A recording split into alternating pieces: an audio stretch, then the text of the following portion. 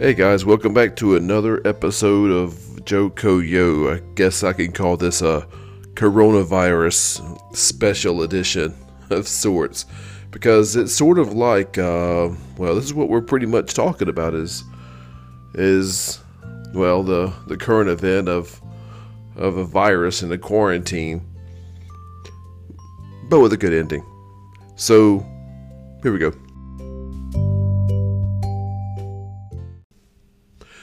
So during our coronavirus quarantine, which started a few days ago, I came across a couple of things that caught my attention. Now, obviously, I was reading about the county recommendations about washing your hands and the warnings to make sure that we avoid crowds and stay in and stuff like that. And I was reading about how businesses were voluntarily shutting down to slow the spread of the virus. And sure, they would love money, the businesses, one business person said, but if people kept getting sick, then they would lose money permanently instead of temporarily. So, if you're looking at just the money aspect, schools, of course, were shut down and students were out of school. And the virus was incorrectly being labeled, I was reading, as being from another country, giving some people the idea that people from that country were to blame for this virus. Some people even decided that they should end the quarantine a bit early, which caused it to flare back up. And I read all these things just a few days ago. And another set of news stories that I was reading was about a former Democratic candidate for president going on a bit of a speaking tour, drawing immense crowds everywhere he went. His platform contained some radical ideas for some people. He had been blaming big businesses for the wealth disparities between the rich and poor. He campaigned against Wall Street and the banks, and he wanted campaign finance reform. He wanted union protections. He wanted broadened access to education and even possibly free college. He wanted a national health care system. He campaigned to improve our nation's infrastructure. He wanted to have worker protections, agricultural subsidies. He demanded a living wage for all workers and an end to gender discrimination in all forms. And the Democratic Party establishment didn't really like him trying to move their party too far to the left. Some accused him of being socialist, even communist. In fact, even 20 years earlier, or 20 years or so ago, he was very much against a controversial war. Now, just so you don't think that I'm talking about recent events. It sounded like it, didn't it? Even though these are also both current news, this is where the stories begin to diverge. You see, this man that I'm talking about was actually the Democratic Party nominee 3 times, and although he lost the national vote each time, Johnston County voted for him over the Republican nominee by a 2-1 margin twice. In fact, he got nearly all the farmers' votes. So that right there should tell you that, lest you think that I'm talking about 2020, yep, not so much. It should be pretty obvious by now that we're not talking about Bernie Sanders. We're talking about a man named William Jennings Bryan, and Johnston County loved him. That right there should be the clue that we're not talking about 2020. Now, to be fair, from 1868 to 1968, a whole century, Johnston County voted Democrat, even when the Democratic Party lost. In fact, only 3 presidential elections in that entire period, that century, saw Johnston County voting for a Republican for president. Now, we can also argue that it wouldn't be the same Democratic Party as it was. It's not the same one. But I can also argue it's not the same Republican Party either. Either way, William Jennings Bryan, would be mostly at home with Bernie Sanders, mostly because of Bryan's occasional, mostly at home. Sometimes Bryan had some occasional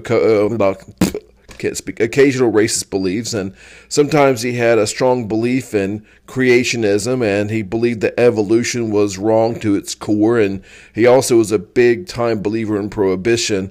I don't think Bernie Sanders has really been about any of those things, but still, with the exception of those, lots of similarities. Now, see, Bryan was popular enough to win the Democratic nomination 3 times, but he was not popular enough to be elected to the office. The last Democratic president at that time had been elected in 1893. William James Bryan ran for president in 1896. He ran in 1900.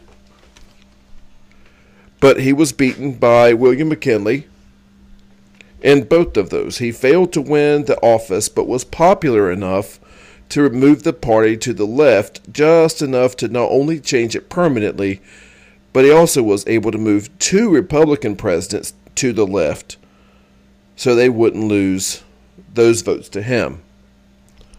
So when a president did win, when a Democrat did win the presidency in 1912, his service to the party was remembered, and the winner, Woodrow Wilson, named Mr. Bryan Secretary of State. Now, Bryan had always been opposed to foreign wars. In fact, when the United States declared war on Spain on April 25, 1898, Bryan spoke forcefully against it, joining the Anti-Imperialist League. He was all in favor of helping other countries, don't get me wrong, declare independence and find their own independence, but he rightfully was concerned that the United States was trying to get its own empire by simply taking Spain's. And when I say rightfully concerned, well, that's exactly how we got Puerto Rico, and how we got Guam and Guantanamo Bay in Cuba. Bryan was asked by his governor to help liberate colonies. He was being threatened with jail time for sedition if he didn't. So Mr. Bryan agreed. If we were going to liberate colonies, then okay, he could help out. So he showed up at Camp Bryan Grimes in 1898, where all of Johnston County's soldiers were sent for this war. We didn't have many go, but the ones that did were at the same camp that he was.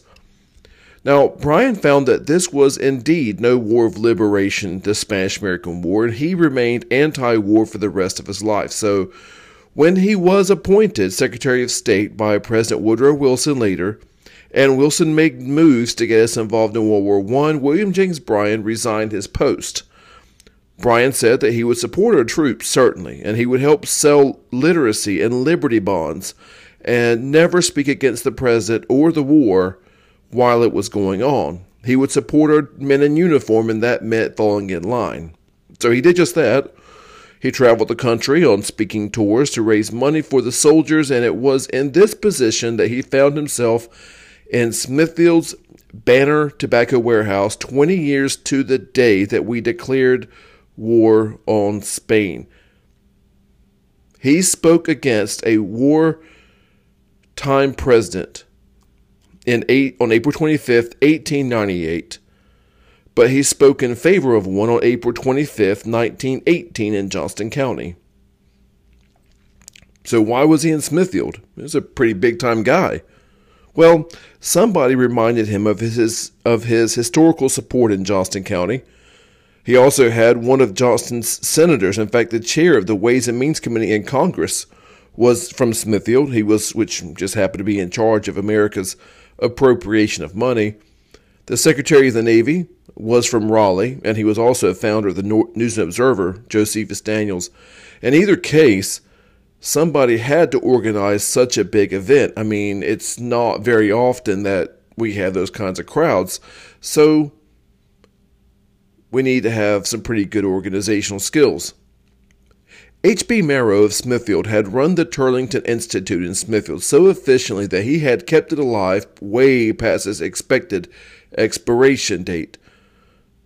He ran it so well that when he was asked to be superintendent of Johnston County Schools, and he took the job, and he was the one that made one system out of effectively 20 systems so that the schools could all share resources from the rich to the poor across the county.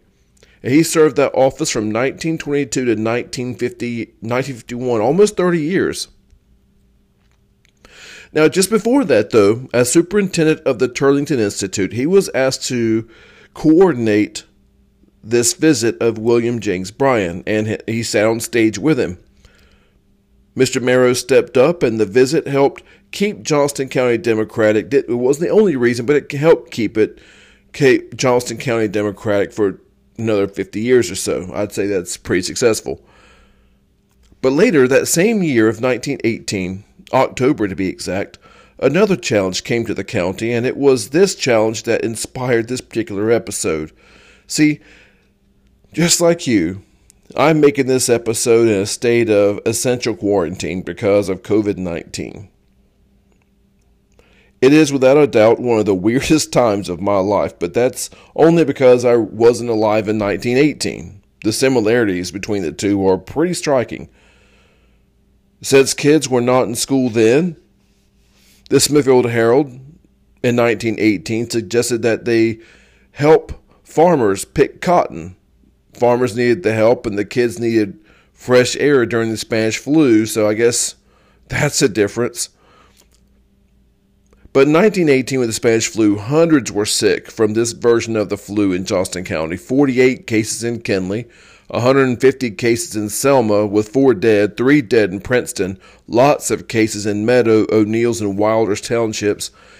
We went into straight panic mode because of the Spanish flu, and the county commissioners felt the need for a strong, organized response, and the man they trusted to organize Johnston's response to the Spanish influenza outbreak was none other than the same Henry Burwell Marrow, who was asked to be the county health director during this pandemic. He was essentially given a blank check to do whatever he needed to do to get this under control. So, Henry Burwell Marrow became a Spanish flu sort of czar, and he declared everything in the county shut down. He hired people to be regional directors throughout the county, going from house to house, countywide, checking for flu cases, and when they found somebody, they would forcibly quarantine the family into their home and made sure they received the food and medicine they needed to get through. People in crowds would be arrested. Hand washing stations were installed everywhere. And maybe those things, those moves put in place by H.B. Marrow were the reasons why Johnston's death numbers were lower than many counties around the area. Sampson and Harnett were hit much harder than we were, as was Nash and Wayne. Raleigh tried to quarantine too, but they ended it a little bit too early, and it came back strong. 23 new cases in a week, but not Mr. Marrow's Johnston County. This Spanish influenza saw 1/3 of the entire world's population infected. 50 million people dead worldwide. 675,000 dead in the United States. 13,644 dead in North Carolina. Johnston's numbers were nowhere close to that. Johnston's percent was way lower than most of the state's average and the country's. And when it was over, a real organized health department was established in Johnston County, as was a central hospital for Johnston County, as was a centralized school system. Thank you, Mr. Marrow. The famous theologian Martin Luther had said once that he could not help that birds flew over his head, but he wasn't about to build a nest for them in his hair. Meaning that you can't help that diseases come. They're going to come, but you don't have to help them settle in. H.B. Marrow knew that solid organization and planning could build protective walls out of a bunch of single bricks. And it will pass over.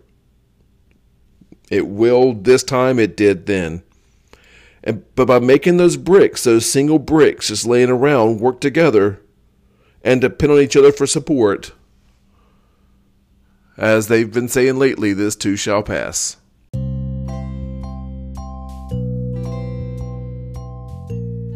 And y'all, thank you for listening, and more episodes coming. As always, it's a pleasure. And till next time, be good.